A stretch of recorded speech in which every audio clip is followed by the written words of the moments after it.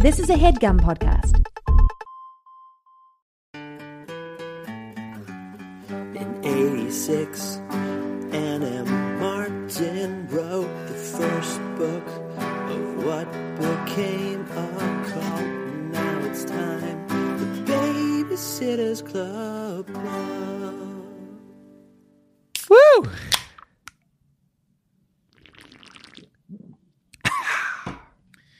I'm ready. You're ready. Just cracked into a fresh beer. Mm-hmm. Read a book We read a great book. this week, mostly today. A weird book. Can I revise that?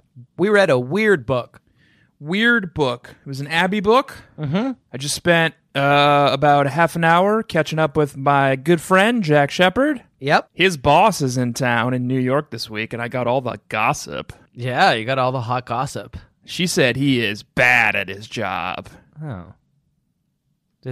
Really? Because we haven't had our mid-year review yet. Yeah, she said we were going to do the mid-year review, and she was going to say you were bad at your job. Well, it's like a weird... Because you didn't say that when we were catching up either. Yeah, and she So- said she was going to fire you Okay. Well, and make sure you could never work in Austin, Texas again. I have a son. Yeah, no, that's what I said. An infant child. That's exactly what I said. Wow. Well, thanks for defending me, Tanner. She said she's going to get a court order to get your boy taken away from you. I think that's probably for the best. She's going to raise him Okay. in her image. That seems fair. That'll be good for him. Yeah. This book, Tanner, was Suzanne is going through her like Dada phase. Yeah. Most of it's going to be a absurdist Alice in Wonderland farce. Yeah, this is her. She watched like the Andalusian Dog. Yeah. What is that, Luis Buñuel? And You're telling me, man. oh, come on. You went to film school. Is that the one where someone cuts their eye open? Yeah. And she was like, all right, I've got an idea for a BSC book. Anyway, we read it. We read it. We enjoyed it. It's Abby, man. It's Abby. She brings a strange energy. I've said this before. I want to like Abby. I want to like her like energy. She's got that kind of like late 90s realness that the other girls don't have. Yeah. The other girls are all like storybook characters. And she's like, no, I'm real. I'm like, what's that guy's name? The comedian from the late 90s who smoked a lot of cigarettes. Dennis Leary. Dennis Leary up here. Like, forget about it. But she's bad. She lies a lot. She sneaks around. She like gets into trouble. I thought she handled things pretty well in this book. We're going to get into the plot, Baby Nation, a little bit later, but there's a moment where it felt like things were going to go right off the fucking rails. Yeah. And she actually ended up saving the day, which Abby's not known for. Marianne saves the day, and that's not just the title of a book. It's something she fucking does. Abby tends to ruin the day, Yeah. and she saved it this day. I think somebody had a chat with Suzanne and was like, hey, listen, we need to get this Abby back in line. She comes in and she actually saves the day. Right. With her antics, with her outgoingness, with her brash, take no prisoners attitude. Yeah, and she exposes her grandmother. She exposes her grandmother, whose one fear in life is to be exposed. Yeah. But we're going to get into that first, Tanner. I think we should introduce the show with your permission. Okay. Why do I ask permission? Hi. Jack, Yep. you have my permission. Thank you, but I'm doing this of my own accord, regardless of the fact that you've given permission. He's not Hi. Baby Nation. He's only doing this because I gave him permission to do it. I would be doing it no matter what, but I appreciate the fact that Well, you we'll gave- never know. We can prove it out pretty easy. Rescind your permission right now and see what happens. I won't. In fact, I give you ongoing permission till the end of time. And it's irreversible. Thanks, but I don't need it. We'll never know. Hi, hi, and welcome to the Babysitters Club, a podcast wherein I, Jack Shepard, And my name is Tanner Greenring, and I am just delighted to be here with you tonight, Jack.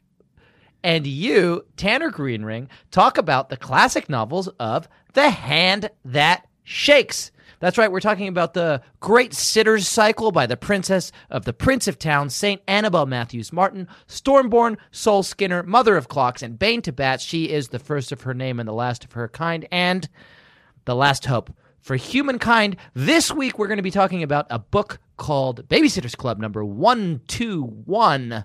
Holy God. 121.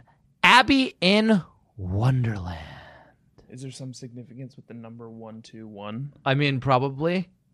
But I was taking a moment to admire how many of these fucking books we've read and talked about. You were panicking. I was panicking. You can hear it in your voice. We're going to be okay, Jack. We're getting close to the end. We're on the home stretch. Shit is getting weird. I want to talk about that. I want to talk about how weird shit is getting. The last few books we've read have mostly been about death or abuse. I really want to talk about how weird shit is getting, because it is getting weird. It's getting fucking weird. This one was about death out of nowhere. You'd think it wouldn't be. Abby in Wonderland. Wonderland is not the Wonderland we were expecting. It's a Wonderland where death lurks. Hampton's Long Island. Yeah. The Wonderland where death lurks. That's what it says when you finally get out of fucking New York City traffic. There's a big sign that says, good. That's welcome. Good topical humor. When you drive into Brooklyn, there's a big sign from the Brooklyn Borough president, whose name I've forgotten. Yeah. But it says, welcome to Brooklyn. Forget about it. Forget about it. Yeah. But it says it in the fun Brooklyn way. It's a weird thing to say. That's true. No, I know that. I didn't know if you remembered that because you've been gone from me for so long. All right, Stacey McGill. What about we describe the snotball? You're the Stacey McGill. I'm the Stacey McGill? You're always talking about Austin. You're always like, oh, in Austin, we do this. In Austin, we have a beer fridge right next to us. In Austin, like, the weather's bad, but not that bad. Oh, Baby Nation, before we started recording, I was talking about how nice it is to have a beer fridge in my podcasting room, which are two things that don't happen in New York, even if you're pretty well off. See? Who's the Stacey now? And it really stuck in Tanner's craw. How's the weather out there? It's fine. No, it's bad. It's 120 today. It's fine. Baby Nation. How's your what? What color is your state in the elections? Purple. Is it? What about if we describe this novel? I was thinking I would take a run at describing the novel, then I'll put 60 seconds on this big bad clock that I happen to have handy, and then you can describe the novel. I don't need your permission, so I'm going to begin now. But you have it. Okay, fine, but it's irrelevant, and I said that before you told me that I had it, so I have proven that I don't need it. We'll never know. Tanner, I would love to begin describing this book, and I will. Abby Stevenson's vacation in Wonderland turns into a vacation in hell when she discovers a secret that threatens to tear her family apart. As Abby races against the clock to solve a mystery that may well claim the life of the person she loves most in the world, the Mad Hatters, the White Queens, and the Cheshire Cats populating Abby's summer getaway begin to seem all the more sinister. At times poignant, at times surreal, Abby in Wonderland is a heart-pounding, edge-of-your-seat thriller that will keep you guessing right until the devastating final pages. Abby's dying to find out the truth, but she may not be the only one who's dying before it's all over. Abby in Wonderland.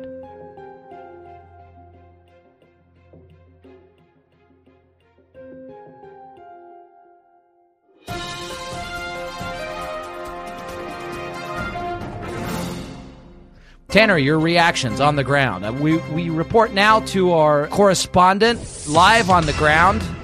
Your initial reaction to that description. Tanner, you had a front row seat to that description. What do you have to say? Hi, Jack. I'm out here. Am I picking up? Yep. Yeah, I'm out here. We were just right here for all of that. Yeah. Right here on the scene. And all I can really say is loved it. Okay, great. I loved it. That's fantastic. Is that a helicopter sound in the background? Yeah. Well, there's a lot of turbulence going on around here. You know, there's a lot of action. Yeah. People are running around, they're screaming, but kind of consensus on the ground here is we loved it. Oh, well, we really appreciate having you and your reporting know-how. There's no one else we would trust with this task. So you heard the description with your own ears, front row seat, first person to hear it, and what you're saying is... Loved it. Yeah, I'm getting reports. Yeah.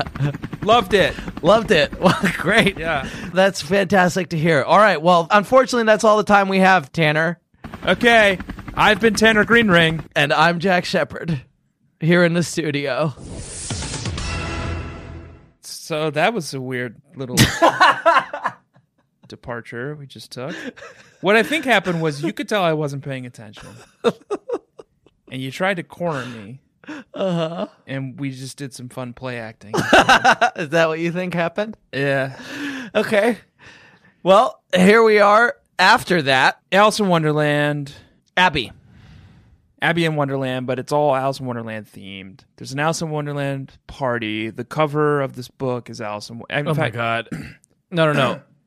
Karis! Karis! Could you come in here? Is she here? Yeah, she's Is sitting she up here? in a second. Can you start, Karis, can you play the song? We're not just calling you in for no reason. How are you? I mean, it's nice to see you, but could you just... Are you doing well? Could you Okay. play the song, please? No, yeah, go to the mic and you can just do the song. Just, Karis, can you do the song? Is she doing it? She's doing it. Okay.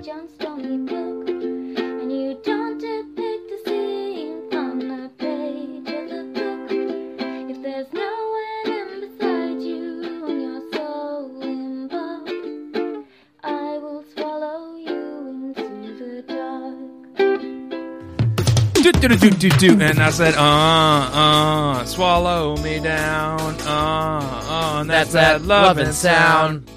Let's dig into this cover, Jack. First of all, I would like to introduce new baby bees to the segment, which is called... episode 120, what, 4? Yeah. Swallow You Into the Dark, where we talk about the wonderful and crazy covers of these novels by Babysitters Club art director Hodges Swallow. But you know that by now because you've listened to 123 episodes. Absolutely you have. And if you haven't, you're a crazy person for starting here. But welcome and thank you Yeah. for joining us at this late stage. Let's talk about this fucking crazy cover, Tanner. Let's talk about this cover. It's mostly okay. Yeah. Right? We have a tableau in which this is something that mostly, for the most part, has happened in this book. So Abby's grandmother throws an Alice in Wonderland themed party in her Hamptons home. That's right. Invites all of Abby's family. Mm-hmm. Abby's grandmother dresses as the White Queen. Mm-hmm. So on the cover of this book, we have Abby dressed as Alice, holding hands with her grandmother dressed as the White Queen. In the background, we have Christy. Christy comes to visit, and she's dressed as the Mad Hatter, Right. talking to some gentleman who's dressed as like the King of Hearts or whatever. Right. All of that happens in the books. Those Yeah. costumes are all described in the book. Uh-huh. And then on the far right, Jack. You got this the cat. Wait, we got this cat. Well, it's a... I don't know if I'd describe it as a cat. Oh, it's a cat person. It's a cat person. There's a cat person here. Yeah. There's a cat person. There's a cat person. And let me go to the chapter where the party is described really quick and read you some of the costume descriptions that Abby please. gives us. Please. So, Abby is Alice. Christy pulls a top hat out of a bag and says, "The Mad Hatter." So, Christy is the Mad Hatter. Mm-hmm. The next to arrive was the band Graham had hired. 4 musicians came dressed as playing cards. Next came Muriel and Daniel. Muriel was dressed as the Duchess with a big hoop-skirted dress and a huge headpiece, and she put a little pig costume on Daniel. You remember? The crazy Duchess Alice meets has a baby boy who she turns into a pig. "I'm late," Grandpa Morris bellowed from the top of the stairs. "No, you're not. The party isn't until..." I stopped short when I saw his costume and began to laugh. He was dressed as the White Rabbit. Corley was dressed as Tweedledee, and Abby's sister Anna was dressed as Tweedledum. And then her Aunt Leia, the chauffeur, opened the door and out stepped an elderly woman in a caterpillar outfit. Okay. It was the craziest sight. So that's every costume That's all the costumes. Yep. described in those 2 chapters. Mm-hmm. And so Hodges is painted here. Abby in the center, wearing an Alice costume, shaking hands with her grandmother, dressed as the White Queen. Yep. On the far left, we have the king, as described, and one of the courtiers dressed as as a card, also described. And then on the far right of this picture, looking completely insane and sinister. And none of the other characters are looking at this character. No, just they're this not one. acknowledging this character's presence. But this character is barreling the fucking camera. He's looking Yep. us right in the eyes. And Yeah. it's not a cat. No. It's a cat person. It's as if a cat stood up on its hind legs and Right. carried itself like a person. And then Hodges, just in case we didn't catch that, just in case that wasn't obvious to us that wasn't in the book, Hodges has taken the trouble to write underneath the cat, things aren't always what they seem. Yep. That's what he says, which has no bearing, and I wish you would describe this novel, Tanner. I will, but I think it would be disrespectful to Baby Nation and dishonest Yeah. to describe the novel without first setting up that the cat people have obviously taken Long Island. The cat people have taken Long Island, Which Baby is Nation. horrifying because Terrifying. last we heard, the cat people had only made it as far as Louisville, Kentucky, Yeah. when Logan Bruno's cousin Lewis. Lewis came to town and confirmed that the cat people had taken Louisville and Right. the rest of Kentucky. Right. But now they've apparently pushed their way east Into Long Island. into Long Island and far east Long Island. Yeah. They're a hop, skip, and a jump across the Long Island Sound away from Connecticut now. Well, that's utterly terrifying. And also, things aren't always what they seem. What does that mean? What is he telling us? Because it has no bearing on the novel. Things are very straightforward in this novel, apart from the Alice in Wonderland subtext. Right. I want to continue talking about this cover, but first... Okay. Karis, can you Okay. come back? Jack wants to keep talking about the cover. I'm not sure I don't think we have to do the song again. Never mind. No. Sorry, Karis. No. False alarm. Yep. But I want to talk about it in a pretty roundabout way, because first I want to talk about Poussin. Bless you. Nicolas Poussin? Poussin. Okay. Nicolas Poussin, the French Baroque painter, Yep. 17th century painter, major inspiration for Ingres. Lee, the director of Hulk. No, Ingres. Ang Lee, yeah. The director of Hulk, director of Sense and Sensibility. And also Cézanne. Probably Poussin's most famous painting is one that I think you'll be familiar with. Okay.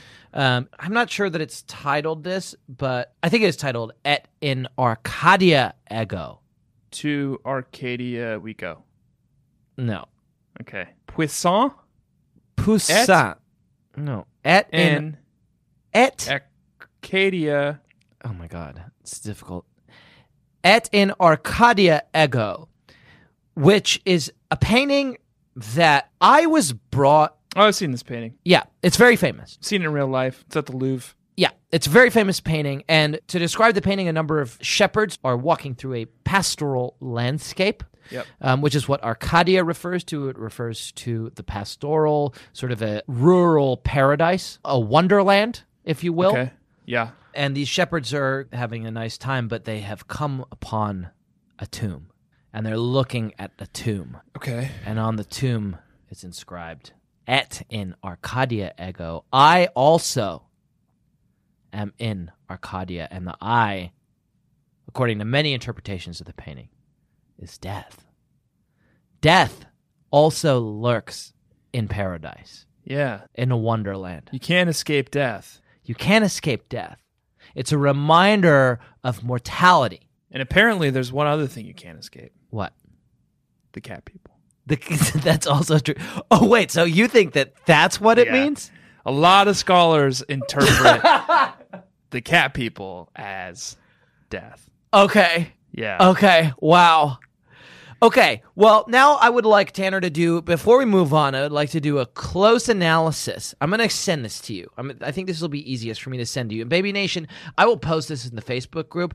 I always say that I'll post something in the Facebook group, and I usually don't. Right. So I think that's probably what's going to happen Baby here. Nation, it's only because he doesn't care about you. Now, what I've sent you is a side-by-side of the Poussin painting. Poussin. And so death also lurks in paradise, or death also lurks in Wonderland, or according to your... Is it just you? No, it's scholars. Scholars. According to some scholars' interpretation, cat people also lurk in paradise. Right. Okay, I'm opening the email now. Okay.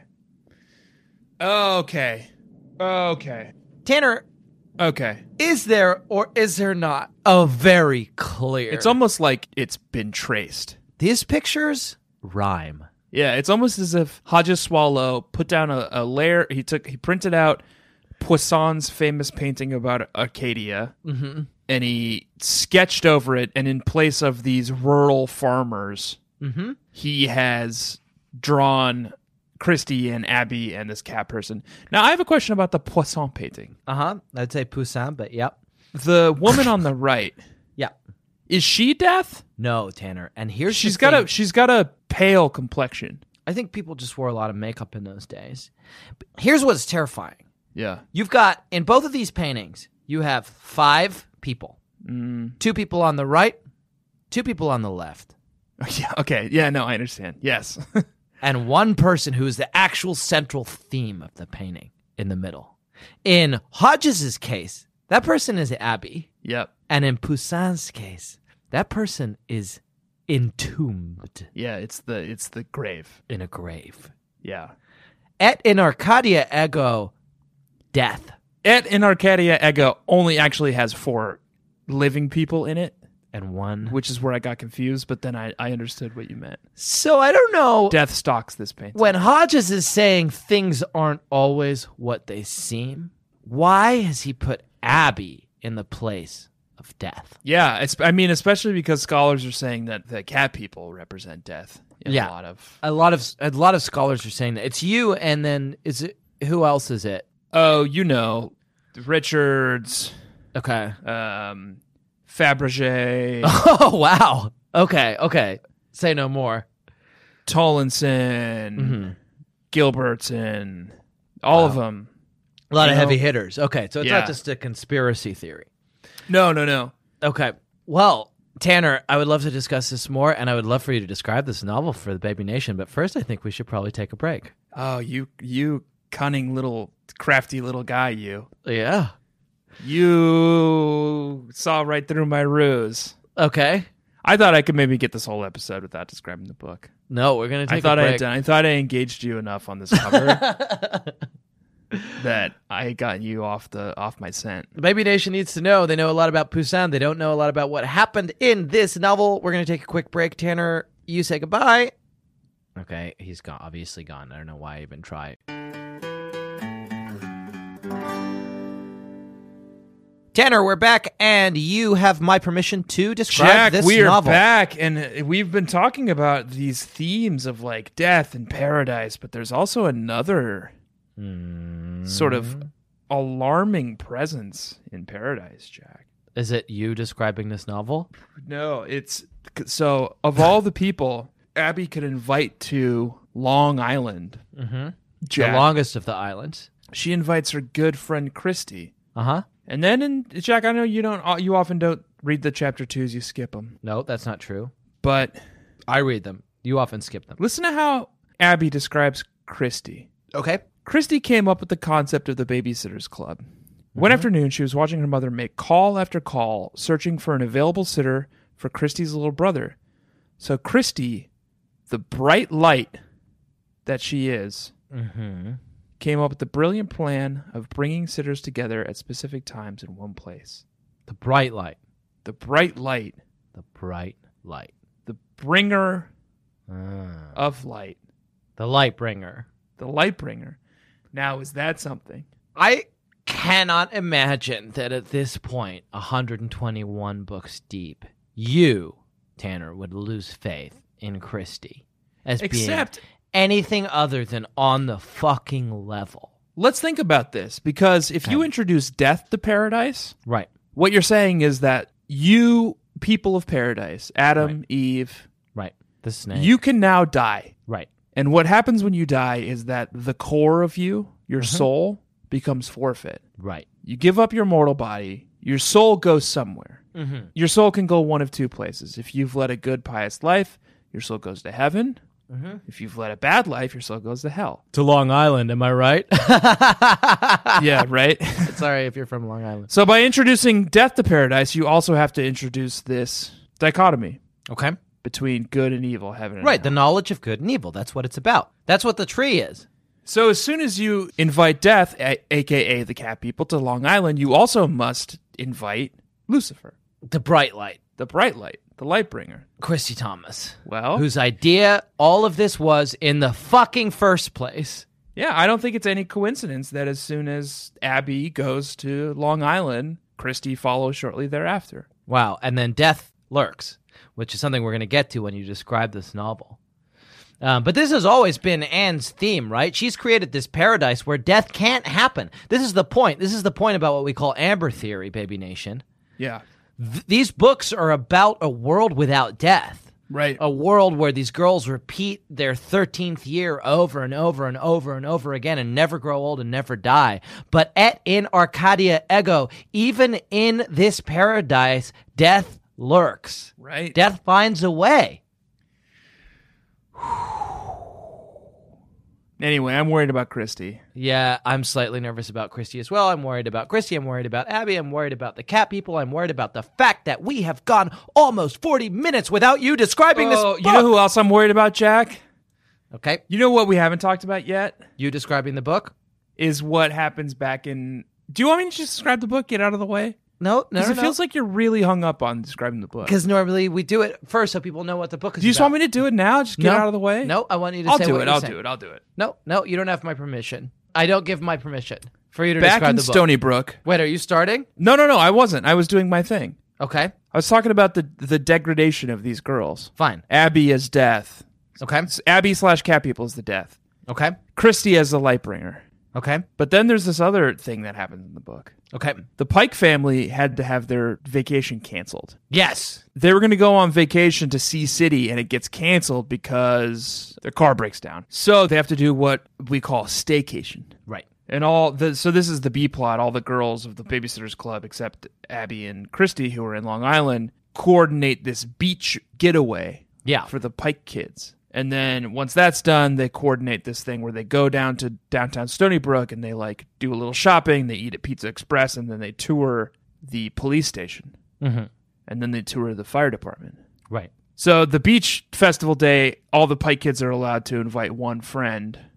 Nikki Pike invites Hunter Bruno. Mm-hmm. So Logan comes. So Marianne comes, and it's very thrilling. For the day where they go into town, Logan Bruno is not available, so Nikki Pike invites one of the Hobart kids. So Ben comes, and it's like a whole thing. So Logan and Marianne are not around for the day where they go into the town to do some shopping and visit the fire station. The firehouse was an especially big hit. The kids were allowed to climb on a hook and ladder truck. The fire bell rang while we were there. It cut short their tour, but nobody seemed to mind much, since they were able to see firefighters in action as they suited up and jumped in their truck. So, during the course of their visit to the fire station, Jack, Mm-hmm. they get a 5-alarm fire. Mm-hmm. And all the fire people of Stony Brook suit up and head out to combat this blaze. Yeah. Who's suspiciously absent, Jack, from the visit to the fires? Who in Stony Brook could be out setting fires? Well, Sean Addison, the fire starter, He's gone. he's gone. He's moved away. Marianne. Wait, where's Marianne? She's not around. She was Huh. at the beach day the day before, but she couldn't make it to this. So they set the fire starter, Sean Addison, away. Yeah, But the fires are still getting set. right. Someone else is the fire starter now? Someone else might be starting fires. And then let me read this passage. So the next night, the Pike kids host a sleepover in their backyard, like a camp night. Yeah. They like sit around a campfire, they sing songs, they eat s'mores. As they're all going to bed, all the kids kind of get distracted and they all want to like have a snack or go to the bathroom or have a drink of water. Margot came charging into the kitchen yelling, "Where's Dad? Something terrible has happened." "What?" Stacy asked, feeling herself go pale. "The upstairs toilet is flooding like crazy," Mallory told Stacy. Mr. Pike appeared.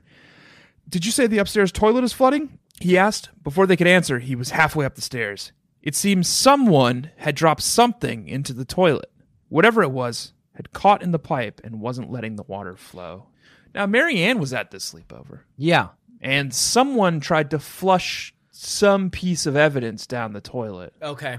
the day after a huge blaze goes up in Stony Brook. I didn't hear them say evidence. He says someone tried to flush something. Something into the toilet. Yeah. There's two things you flush down the toilet. Poop. Okay, fine. This is a Evidence. PG rated podcast. So Yeah. we can say evidence, but let's not say Let's bleep the first one. the P word. Yeah. Okay. So I'm just saying, Jack, the books are reaching this cacophony we've discussed before. Mm-hmm. Abby's now being tied in with these cat people / death imagery. Mm-hmm. Christie's being maybe perhaps labeled as the light bringer. Right. A new light bringer. And now Mary Ann is getting a little tied up in all this kind of this fire play. She saw the fire starter. She saw what he did. They ran him out of town. But maybe she got a taste for it. Maybe, yeah. Whatever, like, spirit of vengeance Yeah. Sean Addison carried within him jumped over to Mary Ann. And she had to take her How to Start Fires book that she got from the Stony Brook Library and flush that right down the toilet because she doesn't need it anymore. Yeah. She doesn't need it. Right. And the flesh melted off of her skull. Okay. And in place of unassuming teen girl Mary Ann, we had this visage of like this young girl, leather jacket, chains wrapped around her arms, skull in place of a head, and around the skull is just this like plume of flame. I think you're actually, sorry to interrupt, but I think you're actually describing the novel Mary Ann's Makeover. Is that what happened? I think that's what happens in Mary Ann's Makeover, and like none of the girls like it. She's like, oh, I think it looks good. Right. She goes to hell. She makes a deal with Mephisto, Yeah. who imbues her with the spirit of vengeance. Gives her a motorbike. Right. She goes back to the surface. She has a motorbike. Yeah. You and I saw And that she- Nicolas Cage movie. Jack? Yeah. Long before it was a Nicolas Cage movie. It was a beautiful comic book called The Ghost Rider. Okay. And that's what's going on with Mary Ann. That's what Mary Ann's Makeover was all these fucking books ago. Yeah, it was Mephisto. Woo! Well, let's call it a day, huh? I was thinking you could describe the novel. I'm going to ask you one last time. Have we not yet? We've left out the most important part of the book. Et in Arcadia Ego. Death lurks in this novel, Tanner. Okay, I'll do it. All right, I'm going to put 60 seconds on this big bad clock. Baby Nation, for those of you who look forward to the descriptions of the novel and can't rest until the novel has been described, I would like to formally apologize. I would like to apologize that you have to get caught up in our sick, twisted game. Because Yes. this is a dance that Jack and I dance every week. Yeah. He tries to get me to describe the novel, and I try to put it off as long as Normally, I never let it get this out of control. Yeah, but I engaged him on some very, like, polarizing topics. You were a little bit too compliant when I brought up Poussin, and then Ghost Rider is actually something I'm familiar with. And now here we are. I'm going to put 60 seconds on this big bad clock. During those 60 seconds, Did you say Ghost Writer? I said the Ghost PBS children's show about the No. cartoon, the ghost that writes to kids, Yes. teaches them how to Yeah, write correctly. That's what I said. And now you're going to describe this novel. Are you ready? If you want to talk about Ghost Writer, I will talk about it. I don't. I want you to describe the novel. Okay. 60 seconds. You have my permission to describe this novel, Don't need it. which is why you're doing it. I'm going to put 60 seconds on this big bad clock. Begin now. It's the end of the summer. Abby and her family are going to their grandma's house to spend the summer with them in Long Island in the Hamptons at their summer home.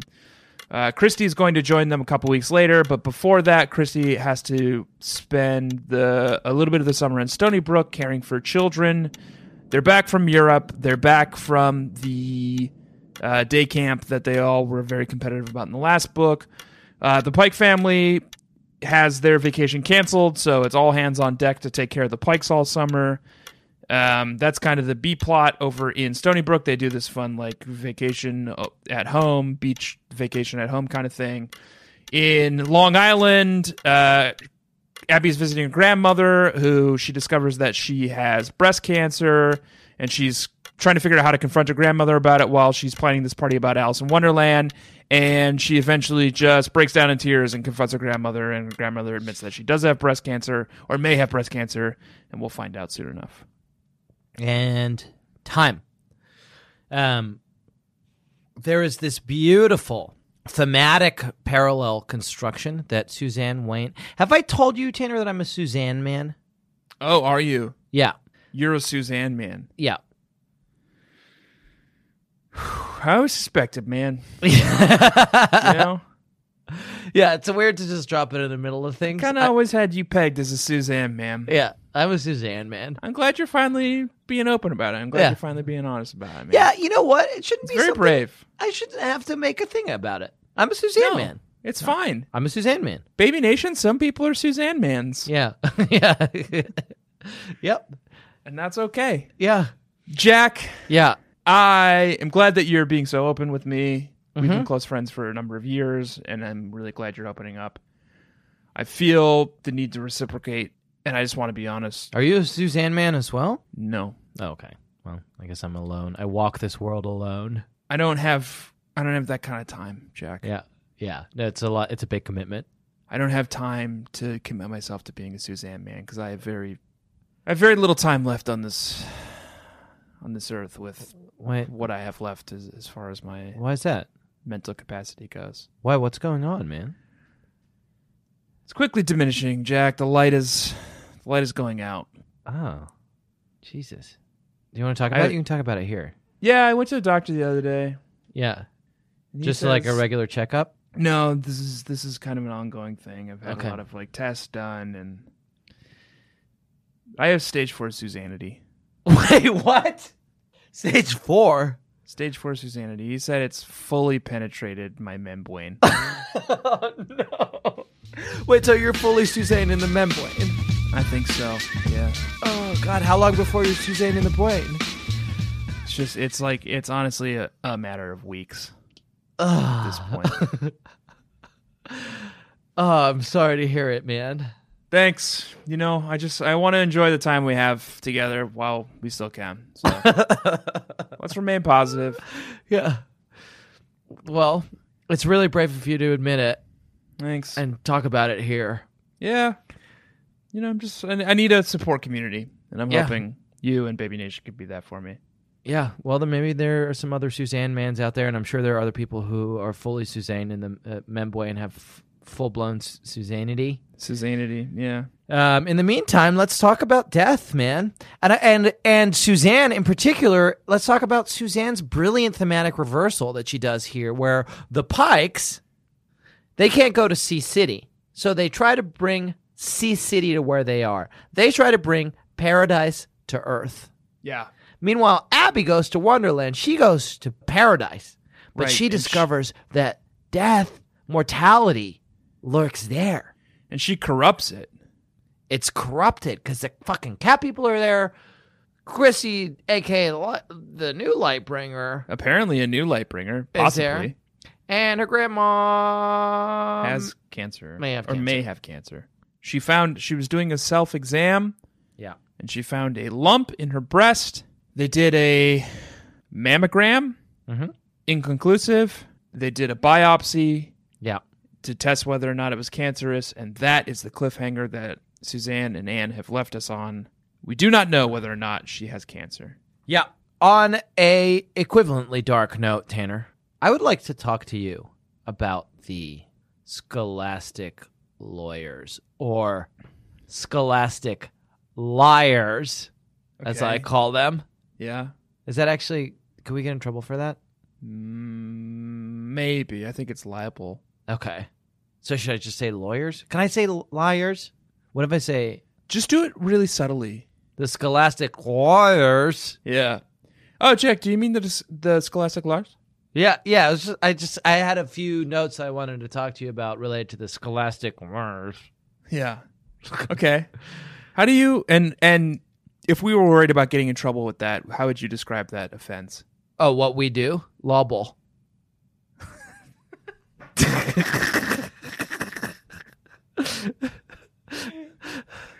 That is not what I was expecting you to say. I was expecting you to. I know it's one of. I know that calling libel libel is one of your little British tics. Yeah.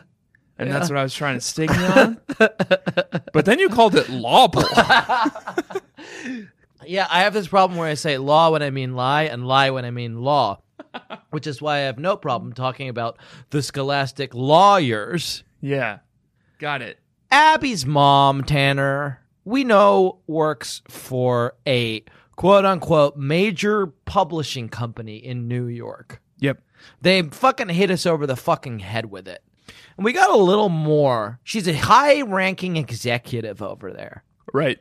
We got a little more about her this week. She's an executive editor at a major publishing house in New York City. She's a big deal there and super devoted to her work. Sometimes her job really irks me. Mom, here's what we learned. Mom wasn't always such a workaholic. While my dad was alive, she was much more laid back, but when Anna and I were 9, he was killed in a car accident. For a while, it seemed as if all the laughter and joy were gone from our lives. This book is really dark.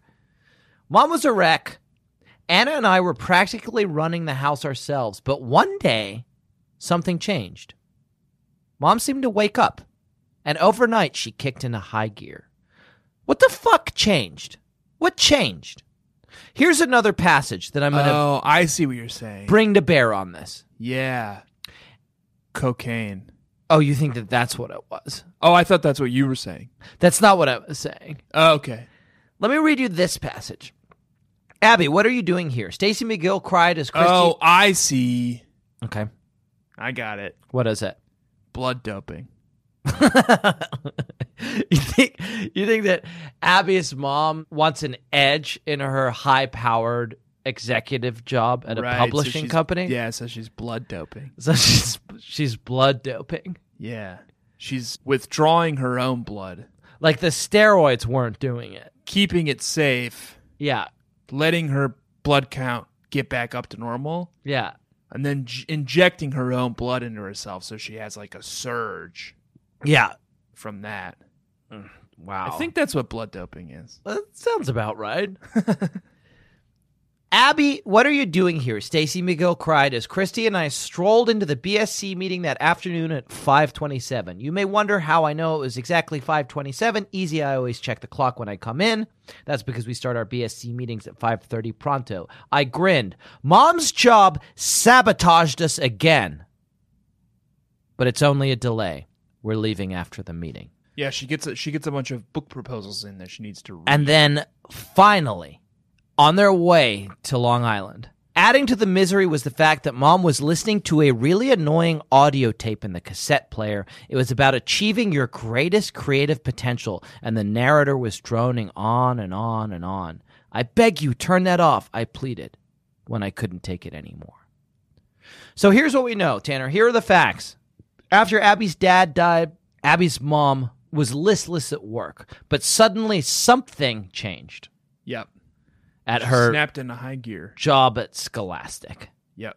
We know that Scholastic has been sabotaging her every time she falls out of line. Yeah. Those Scholastic lawyers The Scholastic Lars. Yeah. sabotage her. And we know that she's listening to hypnotism tapes Hypnotism. Yeah, sure. in her cassette player that has her in thrall. Yeah. This isn't a mystery. This isn't a mystery we need to pick apart. It's all pretty fucking clear from this book. I just wanted to let the Scholastic... Okay. Go ahead. lawyers know that we're fucking onto them. Does Scholastic produce audiobooks? Oh, hell yeah, Jack. Tell me. Scholastic Inc., the publishing company, produces a ton of audiobooks. Yeah. which is troubling because now we're pretty sure that they're inserting messages into these audio. Oh, gosh. Hypnotism. Right. Look, I'm looking right here. I'm on shop.scholastic.com and I'm looking at their audiobooks. 39 Clues, book number 3, The Sword Thief, written by Peter Larangis, audiobook. That sounds great, honestly. It does sound great. I'm now a little concerned that they're maybe slipping some hypnotism stuff into this. They're sabotaging you if you get out of line. Right. Oh, you're sad because someone in your family died? But you've deviated from what the scholastic overlords want you to be doing? Cheer up, get back to work. Listen to this Pete Larangis book and get back to Why work. don't you listen to this fucking, actually, honestly, probably very good sounding Pete Larangis book? And suddenly, overnight, you're going to, in the words of this book, kick into high gear. As though you're blood doping. As though you're blood doping. What we've done at Scholastic is recreated the sensation of blood doping with Yeah. audiobooks. Well, we're on to you. Yeah. We're on to you. Abby's mom, enthrall. She's a high up over there, but she's not the highest up. We know who's the highest up over there. I think it's Anne, right? I think it's probably the Leviathan. I mean, he's the lowest down because he's in the Yeah. complex cavern system underneath Scholastic, but I assume, and Baby Nation, you can correct me if I'm wrong. I haven't looked it up, but I assume that Anne M. Martin is the highest ranking you think she's EIC. person at Scholastic. Do publishing companies have editors-in-chief? Not in the same way that media companies do. So maybe she's like executive editor. That's actually what Abby's mom is. Oh, Yeah. okay. Yeah. Message So received, Dan. I think Anne is higher up. I think Leviathan is more like a guru type character. He's like an oracle. Anyway, Scholastic Lawyers, I know you're listening, and we've got our eye on you. We've got our eye on you. Tanner. On the ride back to the Hamptons with Christy, Mm-hmm. she entertained us with funny stories about the Pike kids and their at-home vacation. Mm-hmm. Apparently, the Pike kids had discovered some new neon-colored sunblock Oh, yeah. and were practically living in it. Mm-hmm. Quote, "It's as if they've turned into some weird tribe of purple people." Mm-hmm. Mm-hmm. It's as if they've turned into some weird tribe Of purple people. of purple people. Yeah. Or perhaps another way to interpret that is a weird tribe of people worshiping Yeah. purple. It's all coming together. These books are careening towards the great purging fire that will end it all. In previous books, we've seen the witches come back in a big way. We've seen the dinosaurs come back in a big way. We've seen Yeah, ghosts. dinosaur energy. And lurking in the background of all of this always has been a sentient purple orb. Like the watcher of the Marvel Universe. Is it malevolent? Is it benevolent? We don't know. We don't know what it does or why it's there, but we know that it's always there. And now it's out in the open. These Now it's out in children, the open and it has worshipers. these children are glowing purple. Neon purple. They've enveloped themselves Yeah, in this visage of Yeah. glowing purple. yeah, And they're kowtowing at the, well, I wouldn't say feet, but at the general area beneath where the purple orb is floating. the under orb. The under orb. Yeah. Yeah, I think it's like she's got all these loose strands yeah. all over the place and she's starting to bring them all in, you know? And it's just like, what is this all leading to? What does this all mean? It's beautiful and terrifying all at once. And we've talked about portals before. This is like in the past few books, we have been discovering more and more portals into Stony Brook. And then now we have Alice in Wonderland, the ultimate portal fantasy Well, after Mortal Kombat, but yeah, after Mortal Kombat. right. So wait, is that your ranking? Mortal Kombat number 1. Huh. Is that my ranking? Alice in question. Wonderland number 2. Lion, the Witch, and the Wardrobe. Number 3, probably, yeah. The Magicians. And then that movie, Jumper. Oof, that's a bad movie. What do you mean? It's a bad movie, but it's an excellent portal fantasy. I strongly disagree. Yeah. on the genre classification of that movie, but I like that we're talking about it. What do you mean? Hayden That's Christensen. the whole thing of the movie. No, that's is not what that a portal fantasy Hayden is. Christensen No. and Jamie Bell are able to manifest portals. Yeah, but Portal Fantasy is not a novel that happens to have portals in it. No, it's a novel about A single portal using that takes portals you to, to another world. escape your mundane lifestyle, I'm furious with you right now. your mundane life, and enter a exciting new life, right? No, that's And is that not what Hayden Christensen and Jamie is Bell a- do in the movie no. Jumper? that is a specious interpretation. They become like fun No. portal criminals. No, that's a fine movie to talk for us to be talking about, but it does not fit into the genre. Well, it's my number 5 portal fantasy. Okay, is that set in stone? Yeah. Okay. There's Well, the video game series, Portal. also not a Portal Fantasy. I'm furious with you. Does not register. Yeah, Um, Anne and Suzanne. BioShock. No. Okay. Now you're just blowing up the whole thing. You're just naming things you like. Anne and Suzanne and the rest of the League of Extraordinary Ghostwriters are tying up all their loose ends. They brought in the orb. They brought in the witches. They brought in the fucking dolls. The Orb has an army now, too.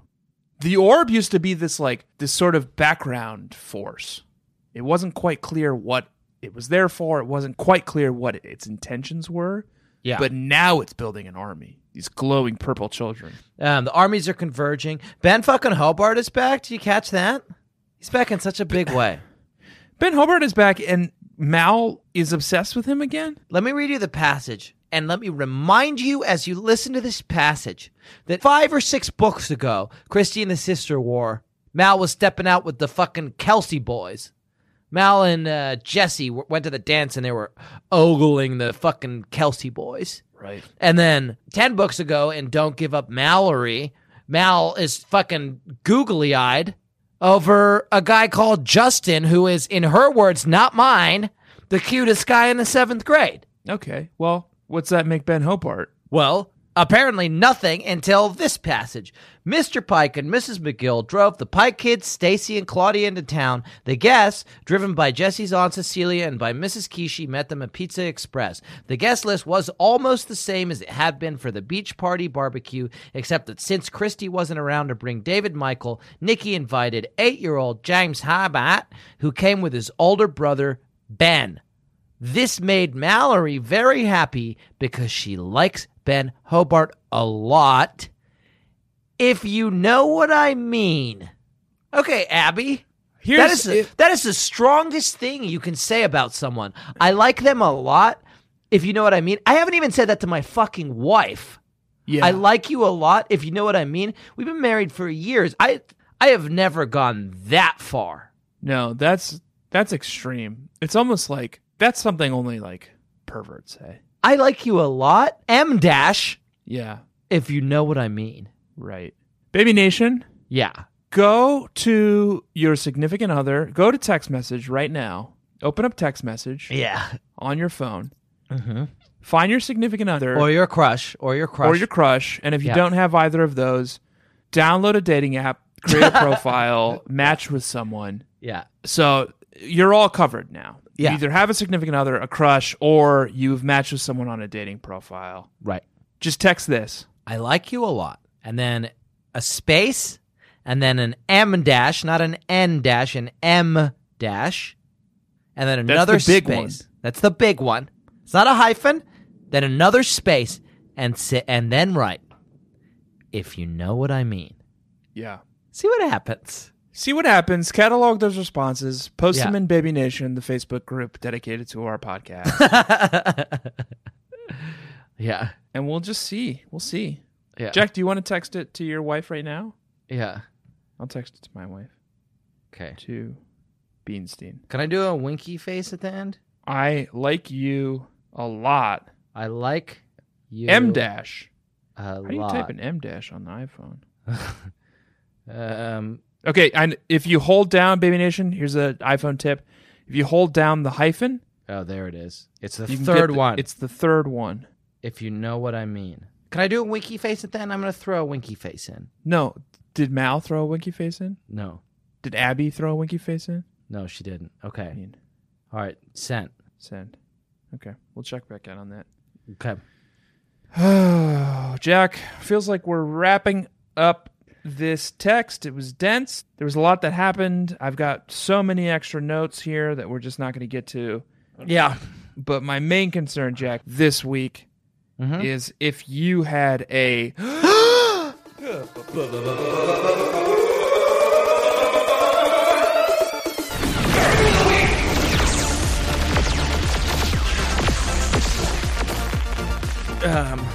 I do, but Sarah's just written back. She says, aw. Oh, that's nice. A-W. Jamie also wrote back. What did she say? Is this for the podcast? Okay, wait. Sarah's texting again. Yeah. Oh, she's written, is this for your podcast? I'm going to write back, can't it be both for the podcast Okay. and true? I'm going to say, that's what Jamie said too. But can't it be both for the podcast? And you know what else? She wrote aw with just one W. Yeah, aw. Aw. She's Aw. like, she's watching her TV show. She's like, aw. Jamie replied with emoji the this look. Ugh. Baby Nation, post those screenshots in the Baby Nation Facebook group. You had one. Burn. Burn of the week. Well, okay, wait. We've got breaking news here. Yeah. Sarah said, well, I'd like to think so. That would be nice for me. She's so passive. She's like, you tell me. Did I have a burn of the week, Tanner? Yeah. Yeah. It was a Burn Light book. Yes, I had a burn of the week, and I'm going to read it now. You ready? Yeah. The Pike kids, of course it's the Pike kids. Suzanne. Yeah. Lazy. Invent some new kids, Suzanne. Lazy B-plot. Are having a water fight in the backyard. We better stop them, Jesse said reluctantly. Mallory nodded. I think so too. Something is bound to go. She couldn't complete her sentence because her jaw had dropped in horrified surprise. Mrs. Pike, alerted by the commotion, had come to her bedroom window and opened it to see what was going on. Unaware, Adam had attempted to blast David Michael, who's... Come on. Come inside and wait by the light of the moon. No. Come to my window. I rescind your permission to sing on this podcast. Mallory nodded. Mrs. Pike, alerted by the commotion, had come to her bedroom window and opened it to see what was going on. No, okay, fuck. I accidentally read the same fucking passage again. I rescind your permission to sing. Wait by the light of Okay, the moon. got it. Unaware, Adam had attempted to blast David Michael, who stood just below the window. His aim was too high, and he soaked his mother instead. Dripping wet, Mrs. Pike stood at the window for a moment, wearing a look of complete surprise. Then she was gone. Uh-oh, Dawn said to Marianne.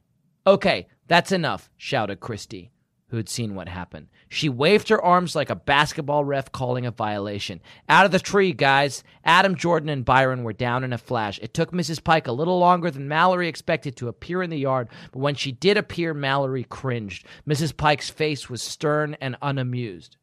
Would she make them stop the party? Byron, Adam, Jordan, over here, she commanded. Obediently, the triplets lined up side by side facing her. I have only one thing to say to you, she began. The boys hung their heads. With a quick movement, she whipped something out from behind her back. It was one of those huge water blasters, a super soaker. Got you back, she cried gleefully as she sprayed her sons. Oh, Mom, Adam yelled as he tried to shield himself from the stream of water. Laughing, Mrs. Pike retreated into the house, still firing off ribbons of water. It's like a Super Soaker commercial. Yeah. Good burn. The other burn I have is just the real burn of the week, which is the burn on all of us, which is that death's icy fingers will clutch us and pull us into our graves, no matter who we are. Yeah, I had another burn too. Graham has a friend named Molly, who's the one who provided all the decorations. She works in the theater in New York City. She's the one who provided all the decorations for the Alice in Wonderland party. Yeah. Abby says this. I like Molly. I've never met anyone at all like her. She's overweight and wears these big, blousy, colorful outfits. That day she was wearing a red and orange tie-dyed outfit with flowering sleeves. She has thick gray hair, which she usually wears bundled up on top of her head with lots of strands falling loose. Molly calls everyone except my grandparents honey, darling, or sweetie. It makes her sound very affectionate, but I suspect it's just because she doesn't want to have to learn anyone's names. That's good. That's Burn relatable. on everyone. Hashtag relatable. From Molly. Yeah, that's good. I'm not going to bother learning your name, Abby, darling. Suzanne didn't put a lot of burns in this book, Tanner, because she put the ultimate burn, which is the very specter of death, Sure. lurking in what would otherwise be a wonderland or paradise. Sure. And on that somber note, Tanner, it is my belief that we should get the fuck out of here. Okay. Tanner, I would like to personally thank you for bearing with me. Hey, Jack. Yeah. You're welcome. Okay. Baby Nation, I would like to thank you as a collective for bearing with us. And I would also like to thank the Lawyers at Stony Brook for not coming after us. taking this podcast down. I guess, after all this time. And I would like to also thank the part of the Baby Nation collective that has thus far written us reviews and given us ratings on iTunes for doing that. And the part of this collective that hasn't, I would urge you to do so soon. Or else, well, actually, no, it's weird to threaten, right? I don't think it's necessarily a threat to say, do this now before death takes us all. Yeah. Do this now while you can. It's like a gather ye rosebuds while you may. Yeah. Yeah. Write ye your reviews While ye may. while ye may. And buy our merch, bit.ly/BSCC merch. We got some good-ass t-shirts and some good-ass pins. Share this podcast with a friend. Tanner, I'm doing all of the work here. Well, what do you want me to do? But just hang tight while I see us out of here. Baby Nation, this I brought week. Lord Byron into it. Is he the one who did Gather Your Rosebuds? I don't know. Was it Byron? No.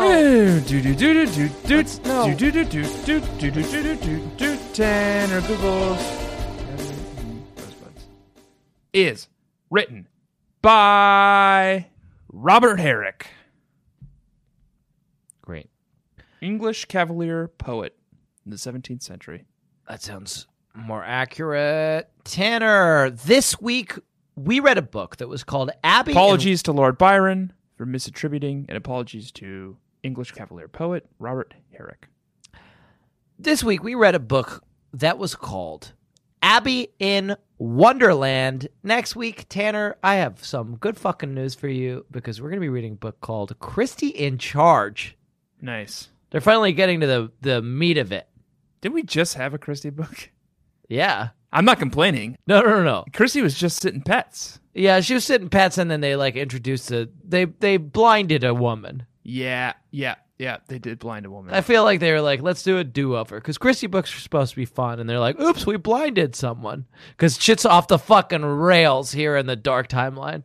But yeah, they're like, let's do another. I hope they get it right. Christie's going to be in charge of some dystopian reality, probably. Christie's in Charge Yeah. is what it's called. Christie in Charge. Christie in Charge. Yeah. Okay. Looking forward to that. Me as well. In the meantime, Baby Nation, this week I have been Jack Alexander Shepard. My name is Tanner Greenring. Baby Nation, round off the corners in your bedroom, drown all your dolls, call your senator and demand your right to bear time, and do not forget to let Daddy love you as much as I do, Baby Nation. Remember the Delaney's. Take your dream horse through that maze. No, you have someone now, too. No. Yes. Remember. Wow, you've forgotten him already. Astonishing. Astonishing that you should have forgotten someone so important to us that the scholastic lawyers are trying to make us forget, but we won't, or at least I won't. Yeah. Who is it, Tanner? Remember Sweet Peter Larangis. Remember the Trip Man. Remember the Trip Man. And take your dream horse through that maze. Claudia's wearing a bra now. And the way she talks, you would think that boys had just been invented. In 86, and in